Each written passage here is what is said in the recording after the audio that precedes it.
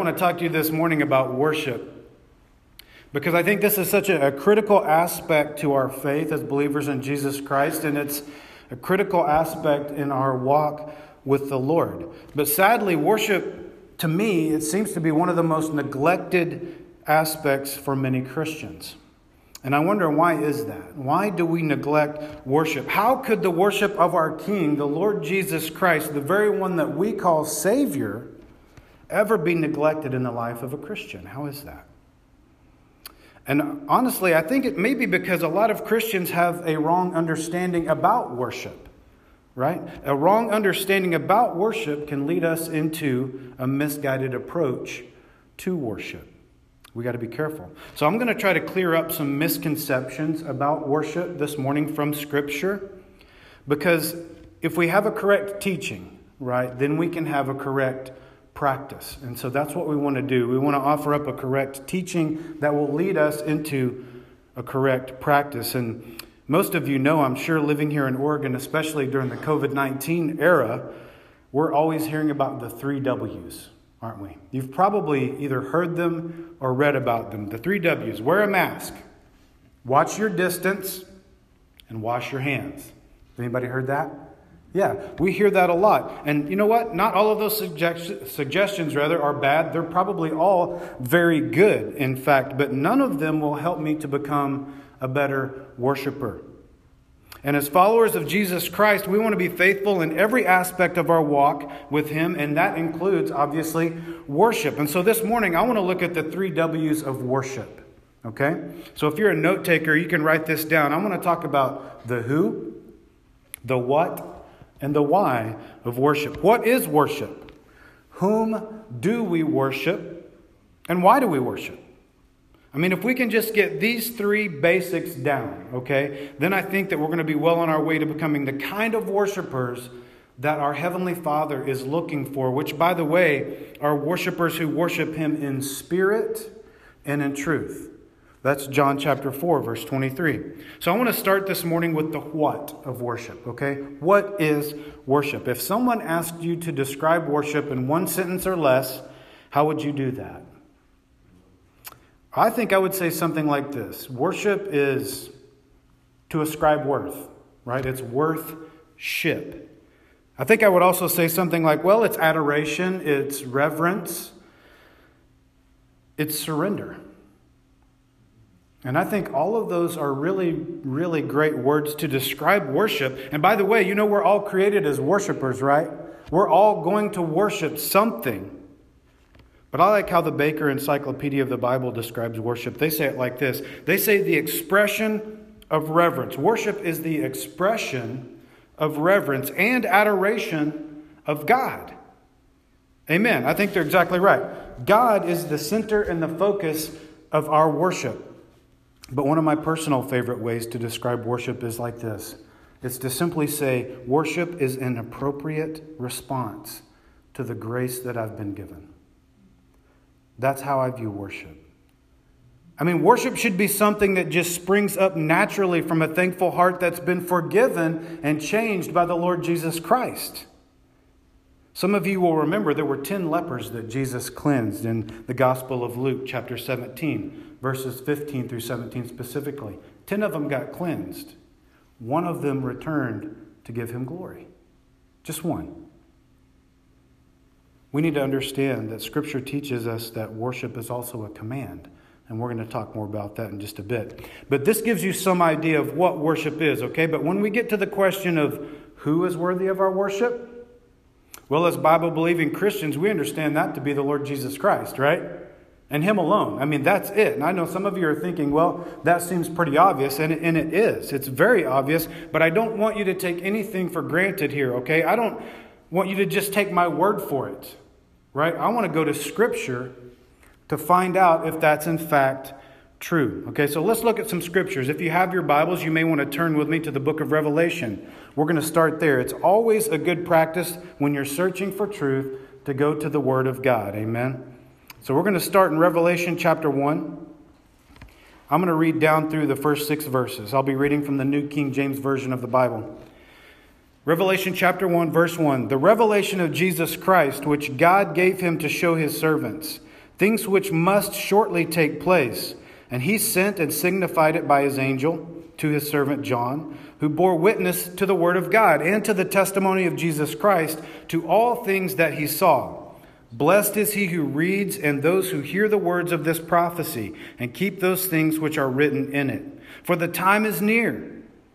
John, to the 7 churches which are in Asia, grace to you and peace from him who is and who was and who is to come, and from the 7 spirits who are before his throne. Verse 5, and from Jesus Christ, the faithful witness, the firstborn from the dead, and the ruler over the kings of the earth. To him who loved us and washed us from our sins in his own blood, and has made us kings and priests to God and the Father, to him be glory and dominion forever and ever. Amen. Remember that word glory from verse 6, okay? Because this is going to give us some insight into why we worship. Now let's flip over a little bit further and read Revelation chapter 4, verses 8 through 11. It says this, the 4 living creatures, each having 6 wings, were full of eyes around and within.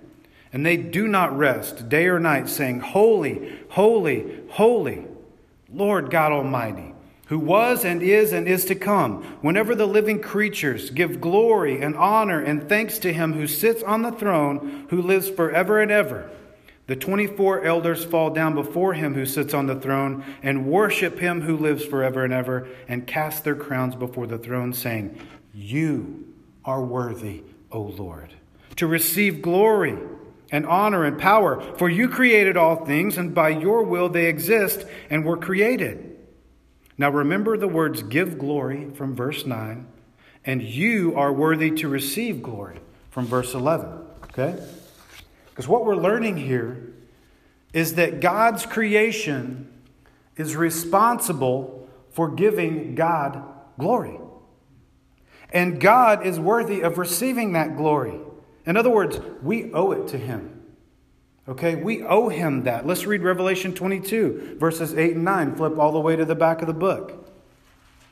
It says this, Now I, John, saw and heard things, and when I heard and saw, I fell down to worship before the feet of the angel who showed me these things. And then he said to me, this is the angel speaking, I love this part, see that you do not do that.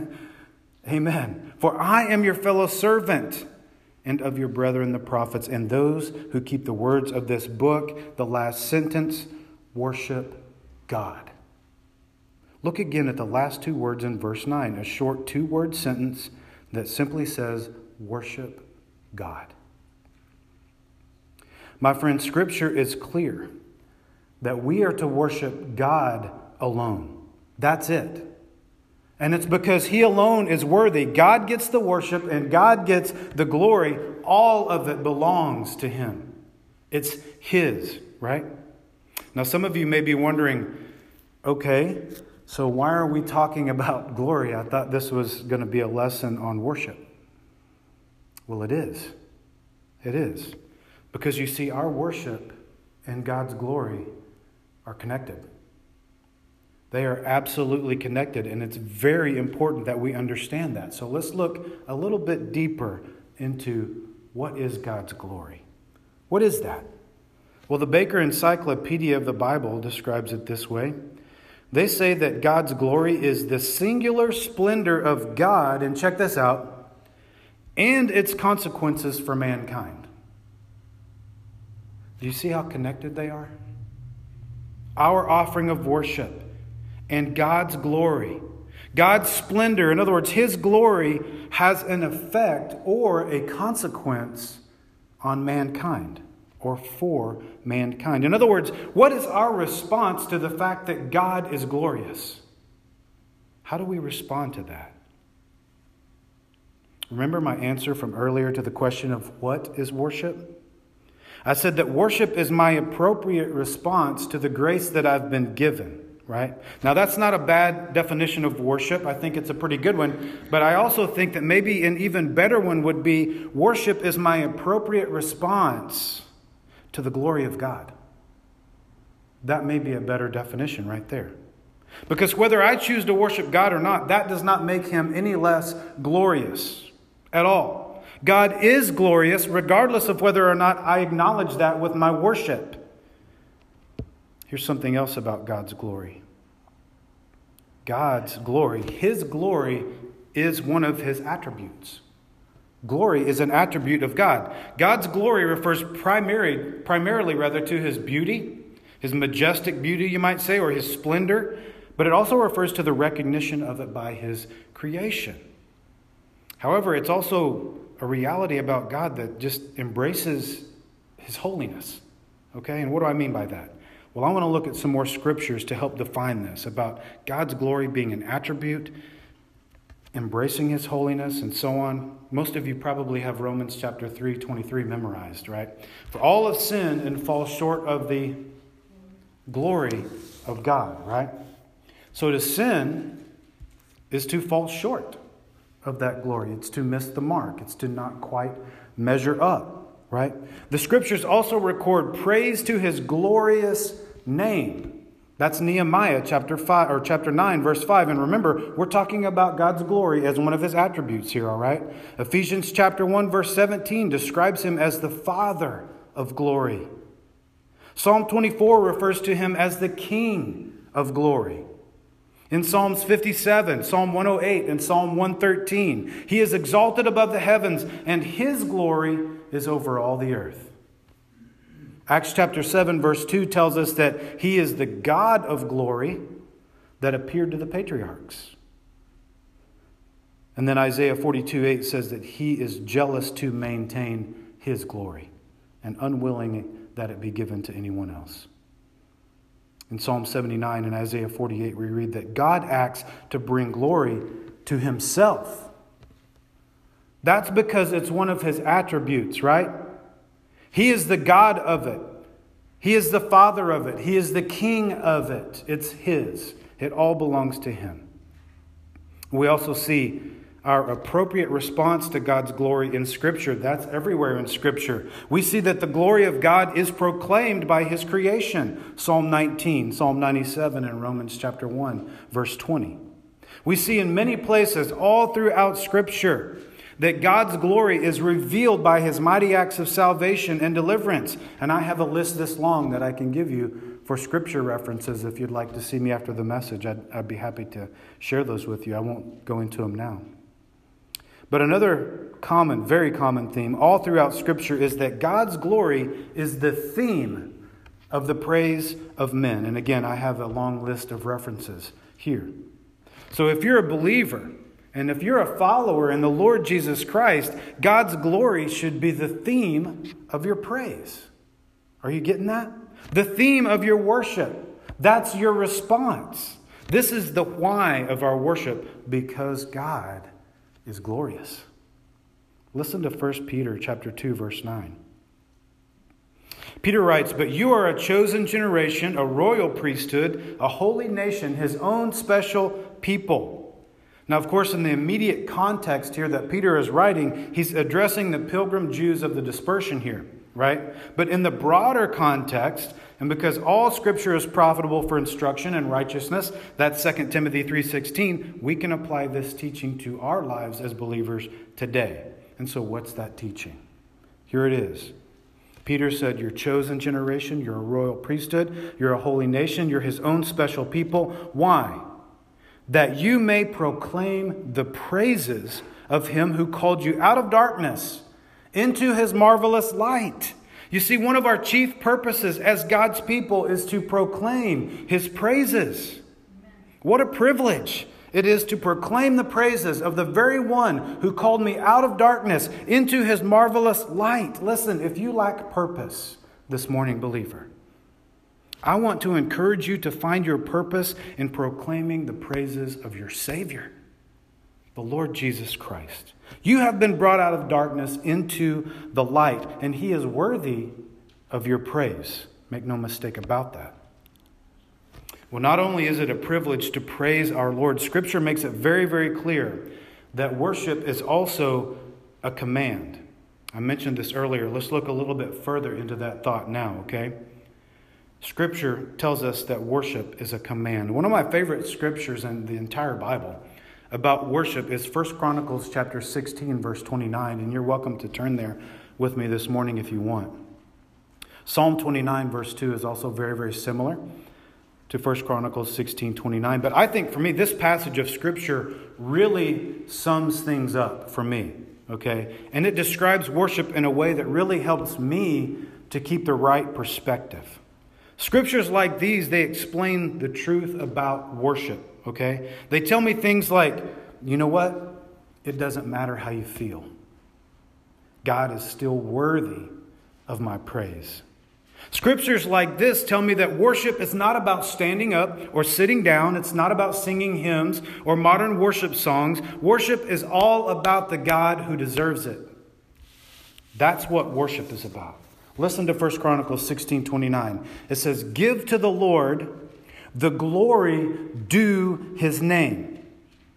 Bring an offering and come before him. Oh, worship the Lord in the beauty of holiness." I love this passage of Scripture. And then the very first sentence of verse 30 says this, "Tremble before him, all the earth." When's the last time you trembled before God?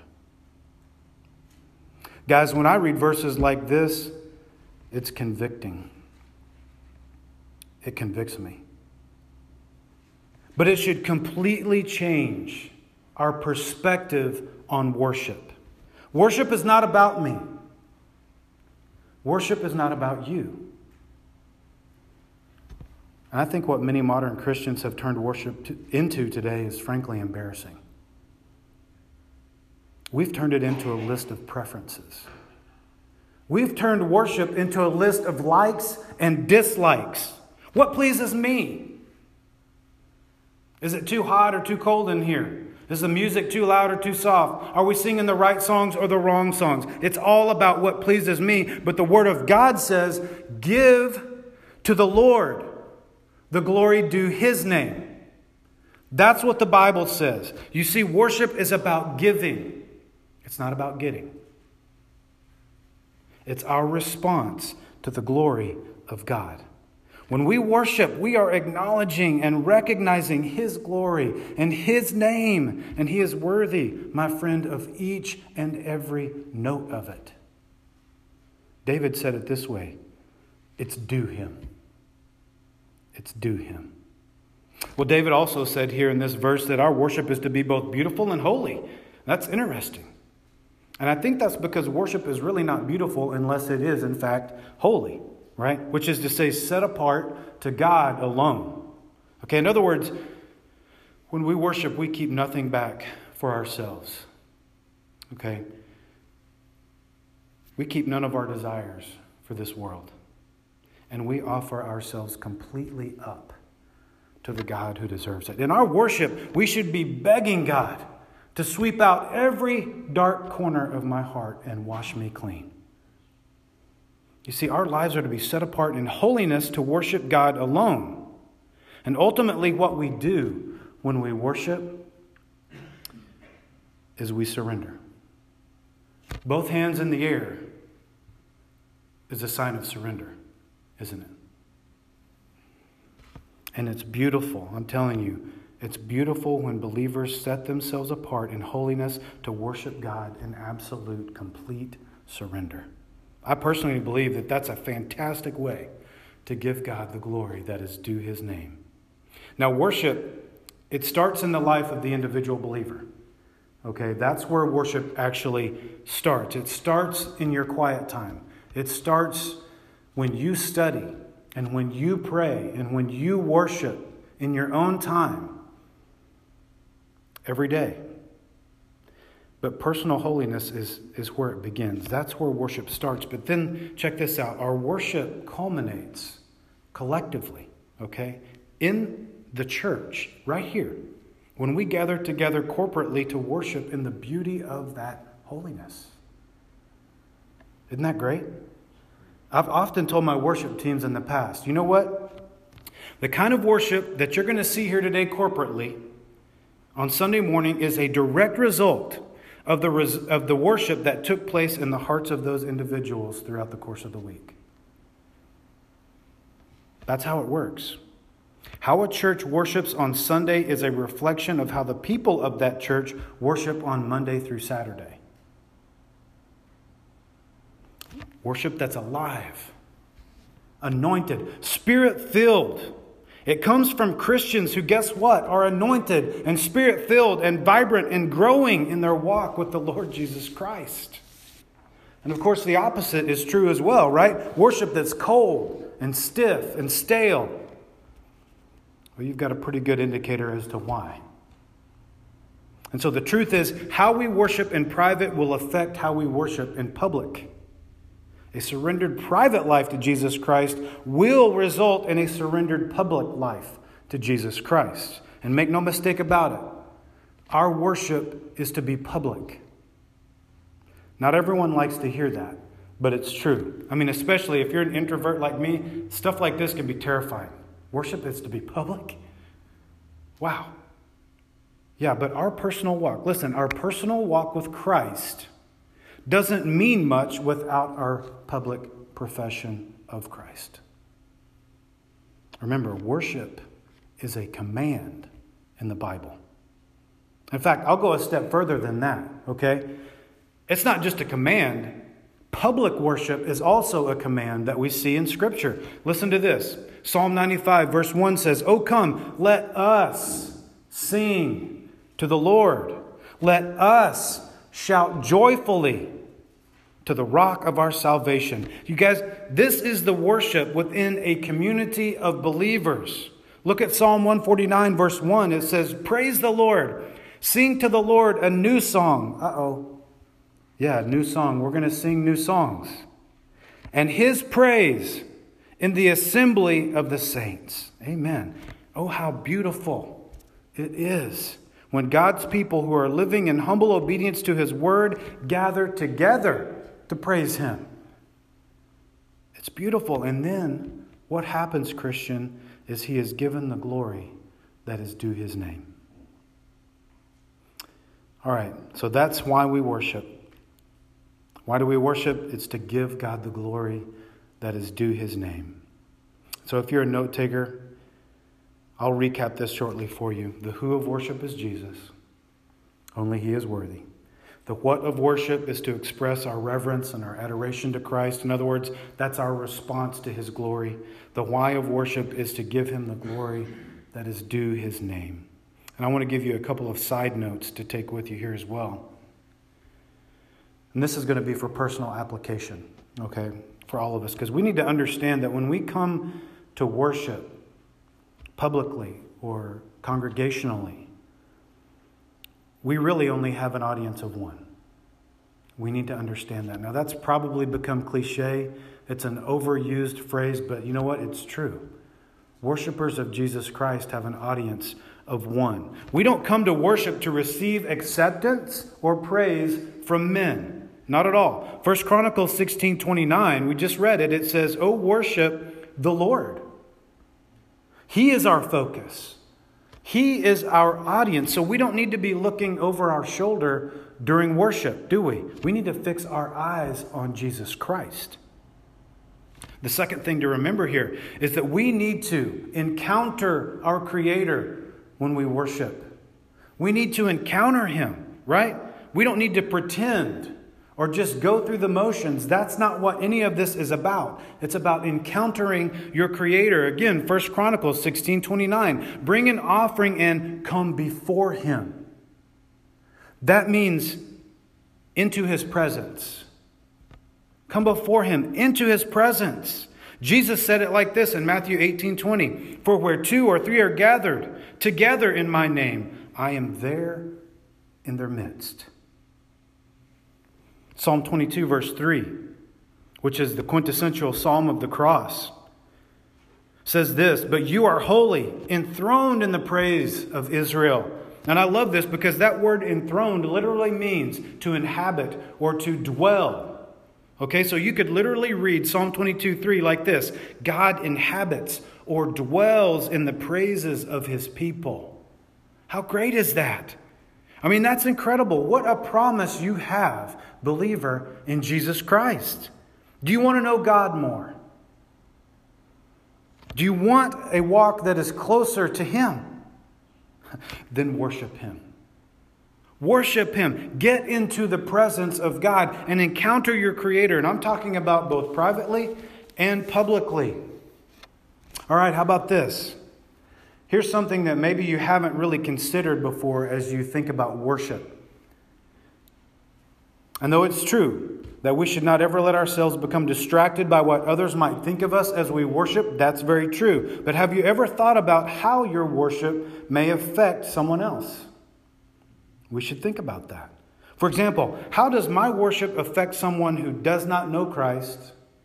Or maybe someone who is struggling in their walk with Christ? Does my worship, how I worship, does that have any effect on them at all? We need to think about that. Because here's the deal. Obviously, we want other people to come to know Jesus Christ, right? Yes, we do. I'll answer that. And obviously, we want others to have a closer walk with the Lord. Absolutely. Well, then I want you to check something out. This is wonderful in Scripture. Not only can we encounter God in our worship, but our worship is also a witness. It is a witness. It's an outreach. Our worship is a form of evangelism. Look at 1 Chronicles chapter 16, verse 23. It says this, "Sing to the Lord, all the earth," and then here it is, "proclaim the good news of His salvation from day to day." Did you catch it? Our singing, our worship is also our proclamation that Jesus saves. Amen. Psalm chapter 40, verse 3 says, "He has put a new song in my mouth, praise to our God." And listen, many will see it and fear and will trust in the Lord. Amen. Wow. As believers in Jesus Christ, we have an amazing opportunity to show those without a God to worship how we worship ours, the one true God. Amen. What a privilege. What an honor. I mean, what an amazing opportunity you have, believer. And what a very important responsibility you have. You see, when you refuse to worship, you're refusing to witness. Psalm 40, verse 3. When you refuse to worship, then you are disobeying a command from Scripture. 1 Peter chapter 2, verse 9. And when you refuse to worship, then you're refusing to give God the glory that is due His name. 1 Chronicles 16:29. So, church, worship is critically important. It's vital. Not just for you personally, but for those around you. And we should never forget that. All right, so what's the point here this morning? What are some takeaways from the message? And I understand that could be different for each and every one of us. The Holy Spirit is dealing with our hearts in different ways, okay? So listen to Him. But I want to speak to just the guys for a minute. Just the men. Ladies, you don't have to leave. You can stay with us. You can listen in on the conversation. But guys, this is for you. Because unfortunately, for us guys, worship can oftentimes be very difficult. Have you ever noticed that? I mean, guys, generally, we tend to be more stoic when we worship than women do. And why do you think that is? Is it our pride? I mean, does worship just not seem macho enough for most guys? I don't know. But I want you to listen to what the Apostle Paul said in 1 Timothy chapter 2, verse 8. Here's what he said. He said, "I desire, therefore, that men pray everywhere, lifting up holy hands, without wrath and doubting." Interesting. So what do we learn here? I think the first thing we learn is that prayerful worship, okay, it requires faith. Paul said, don't doubt. Okay? And it also requires us to be calm. It requires us to have a cool temper. Paul said, without wrath. Paul also said that his desire was that they lift up holy hands. And the truth is, men, worship can be emotional. It can. And guys tend to be less emotional. But worship should come from a joyful, calm spirit before the Lord. And guys, we tend to be uptight. We tend to be hot-headed. Or you could say quick-tempered. Worship should be expressed in faith. But guys, what we do is we tend to get impatient. Guys are doers. We have trouble waiting on God. Listen to me, men. We need to calm down and control our tempers. We need to get our hands in the air in complete surrender. And we got to wait on His timing. Don't run ahead. Wait on Him. And then let your heart worship. Let it go. Worship. Give it all over to the Lord Jesus Christ. Too often during our times of worship, men are just trying to see how far down they can shove their hands into their pockets. I've seen it. Trust me. Stiff arms, stiff necks, big old frown, and a stone heart. That's not worship. That's not worship. In fact, I want us to look at what real worship looks like for a man. I want to look at the man that was after God's own heart to see how he worshiped. Maybe we can get some insight here. Look at 1 Chronicles chapter 15, verses 28 and 29. It says this: "Thus all Israel brought up the ark of the covenant of the Lord with shouting and with the sound of the horn, with trumpets and with cymbals, making music with stringed instruments and harps." Verse 29, "And it happened, as the ark of the covenant of the Lord came to the city of David, that Michal," that'd be David's wife, Saul's daughter, "looked through a window and saw King David whirling and playing music.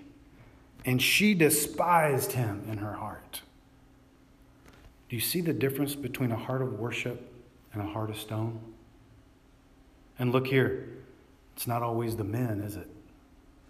No. The Bible says David danced before the Lord. That's what whirling means. He was dancing before his king. That's right. And he was doing it uninhibited and unashamed. He was unaware and unconcerned with what the people around him thought about that. Now, David, he doesn't seem like your typical dude, does he? No, that's because he wasn't. David was a man after God's own heart, according to 1 Samuel chapter 13, verse 14. So let me ask you this morning, are you after God's own heart? Are you?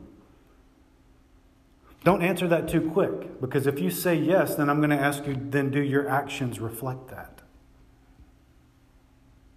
Look, David's wife got ticked. She did.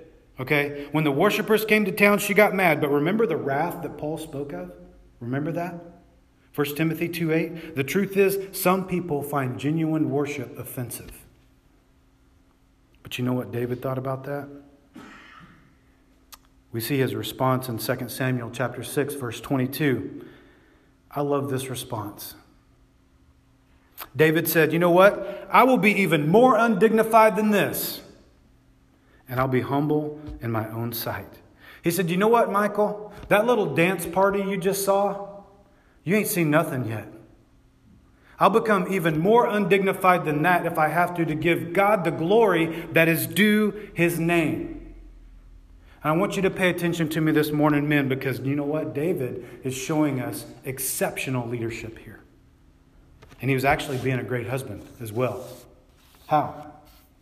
Well, because David was being a God pleaser instead of a man pleaser. Some of you have probably heard the phrase, you know, as men, we're actually the pastor of our home. And that's true. I completely agree with that. As the husband of the home, as the dad, you're the pastor of your home. But how many of you have ever considered that we're also the worship leaders of our home? We are. Guys, our families, they're going to have to decide for themselves whether or not they follow our lead. All right? I mean, Michal got mad at David for how he worshiped God. But look here. The result of her stone-hearted decision to not follow her husband led God to make her unable to bear children for the rest of her life. 2 Samuel chapter 6, verse 23. So what does that tell us? It tells us that sin has consequences, doesn't it? Absolutely. And worship is what? A command. right? So don't disobey that command. We've talked about that this morning. But regardless of whether or not our families decide to follow us, men, we must lead them in our worship of the Lord. It's our responsibility. So don't be derelict in your responsibility to lead.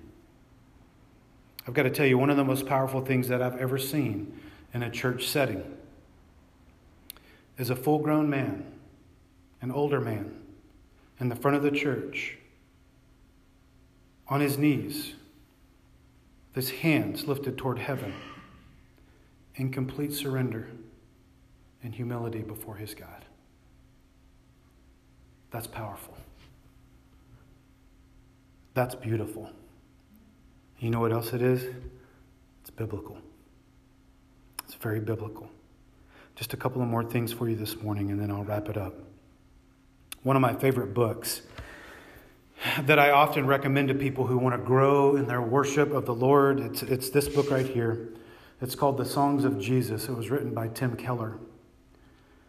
And it's a great little book. It's just a short little daily devotional, and it takes you through the entire book of Psalms in 1 year. And so each day you read a portion of the Psalms, and then he has a short commentary, and then he offers a prayer.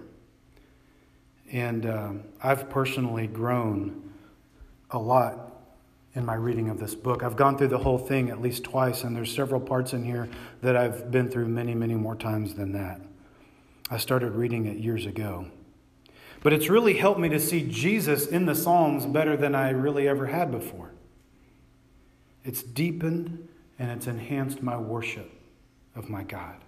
And so I highly recommend it. And so I want to read just a couple of short sections for you this morning. We've been talking about worship. We've been talking about the glory of God. And I want to let you hear some of what Pastor Tim Keller says about that. In his commentary of Psalm chapter 24, he writes this. He says, "What is God's glory? It is His infinite weight, His supreme importance. To glorify God is to obey Him unconditionally. To ever say, 'I'll obey if,' is to give something else more importance or glory than God. But while glorifying God is never less than obedience, it is more. God's glory also means His inexpressible beauty and perfection. It does not glorify Him, then, if we only ever obey simply out of duty.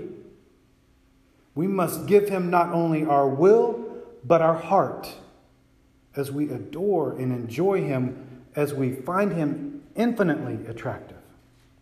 And there's no greater beauty than to see the Son of God laying aside His glory and dying for us, according to Philippians chapter 2. And he offers this prayer. He says, "Lord, You loved me enough to lose all of Your glory, even though You owned the world and everything in it. Show Your glory to my heart, to my family, and to the society I live in as well, that they may all say to You, 'Come in.'" Amen. Isn't that beautiful? Here's what he writes in his commentary on Psalm 66. He's talking about making praise glorious. He says, "Everyone is called to praise God. The content of this praise is God's name, all the things He is and He does. The character of this praise is to be glorious." What is glorious praise? Glory has connotations of weightiness, dignity, magnificence, and beauty. Glorious worship is exuberant, never half-hearted. It is attractive, not off-putting. It is awesome, never sentimental. It's brilliant, not careless. It points to God, not to the speakers. It fits its great object. It seeks to be as glorious as the one it praises. So worship should never be trivial, never pretentious. There's nothing more evangelistic, nothing that will win the world more than glorious worship. Amen. And then he prays, "Lord, so much of our public worship of Your church is indeed trivial and pretentious. Let my church and churches across the world begin to praise You in spirit and in truth." John 4:24. Grant us anointed worship, so beautiful that it attracts even those whose hearts are hardened toward You. Amen. Well, I'm going to close by giving you 4 things to recap what we've talked about already. So if you're a note taker, I'm going to give you 4 things to recap what we've talked about, and then I want to give you 4 more things to remember as you go throughout the rest of your week this week. The 4 primary things that we talked about this morning is worship is an encounter with the living God. The second thing is worship is reserved for God alone. Number 3, worship is giving to the Lord the glory that is due his name. Number 4, our worship is a witness. Those 4 things answer the 3 W's of worship. It answers the who, the what, and the why. And the 4 things that I want you to take with you for application this week, as all of us strive to become better worshipers, and none of us have arrived yet, right? We're all on a steady progression toward heaven. We can all improve in our worship to our God. But those 4 things are ability, acceptance, access, and approach. Okay, number 1, our ability to worship is only because of Christ's sacrifice on our behalf. That's Hebrews chapter 10. Number 2, our acceptable worship is to be offered in reverence and fear for God. Hebrews chapter 12, verse 28. And we have, number 3, we have constant access to God. When we draw near to God, he draws near to us. That's a promise from Scripture, James chapter 4, verses 8 through 10. And then number 4, we should approach the throne of grace continually, according to Hebrews chapter 4, verse 16. So in other words, our worship should be 24/7, not just a couple of times during the week when we come to church. Remember what I said? It starts in the life of the individual, and it culminates collectively when we gather in his house. Let me finish by reading John chapter 4, verse 23 and 24. But the hour is coming, and now is, when the true worshipers will worship the Father in spirit and in truth, for the Father is seeking such to worship him. Verse 24, God is spirit, and those who worship him must worship in spirit and in truth. And I want to give you a little inside baseball on what verse 24 actually says. The word worship is used twice there in verse 24. And the first time John uses it, it's a verb, and he uses it in the present active tense. The second time he uses the word worship, it is again a verb, and he uses it in the present active infinitive tense. What does that mean? It means, believer, that your worship to your God is present. It's right now. It's active. You are responding. You are responsible. You have something to do, something to give, and it's infinite. It's unending. Now and for all of eternity. This verse could read like this in John chapter 4:24. It could read like this: God is spirit, and those who are worshiping him actively now must always and forever worship him in spirit and truth. You see, we must worship God now because we're going to be worshiping him for all of eternity. Praise God, I'm looking forward to that. Unending praise to the glory of his name. Amen. Don't you want to join in with the chorus of heaven? You can. You can. Because our Father is seeking spirit-filled, spirit-led worshipers of truth. You have an opportunity. And I say, let's be that kind of worshiper. How about you? Father, we love you and we thank you for this time in your word. Thank you for what you're doing in our lives. Thank you, Lord, for the truth that we see here. It is convicting, but it's also comforting. The promises that we see in your word comfort us. We know that we're going to be worshiping you before your throne throughout glory for all of eternity with unending praise to the glory of your name, and you deserve every bit of it. Lord, we owe everything to you. Every good thing comes down from the Father of lights.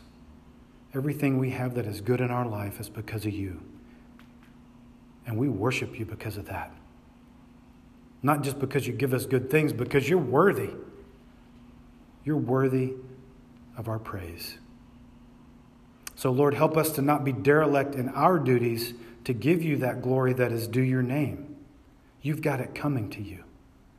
How dare I ever withhold one note of praise from my King? Lord, I want to be a worshiper. I want to be the kind of person that you're looking for, the one you're seeking, who worships you in spirit and in truth. I want to be that kind of person. Through the strength of your Holy Spirit, would you help me to be that? Would you help all of us to be that?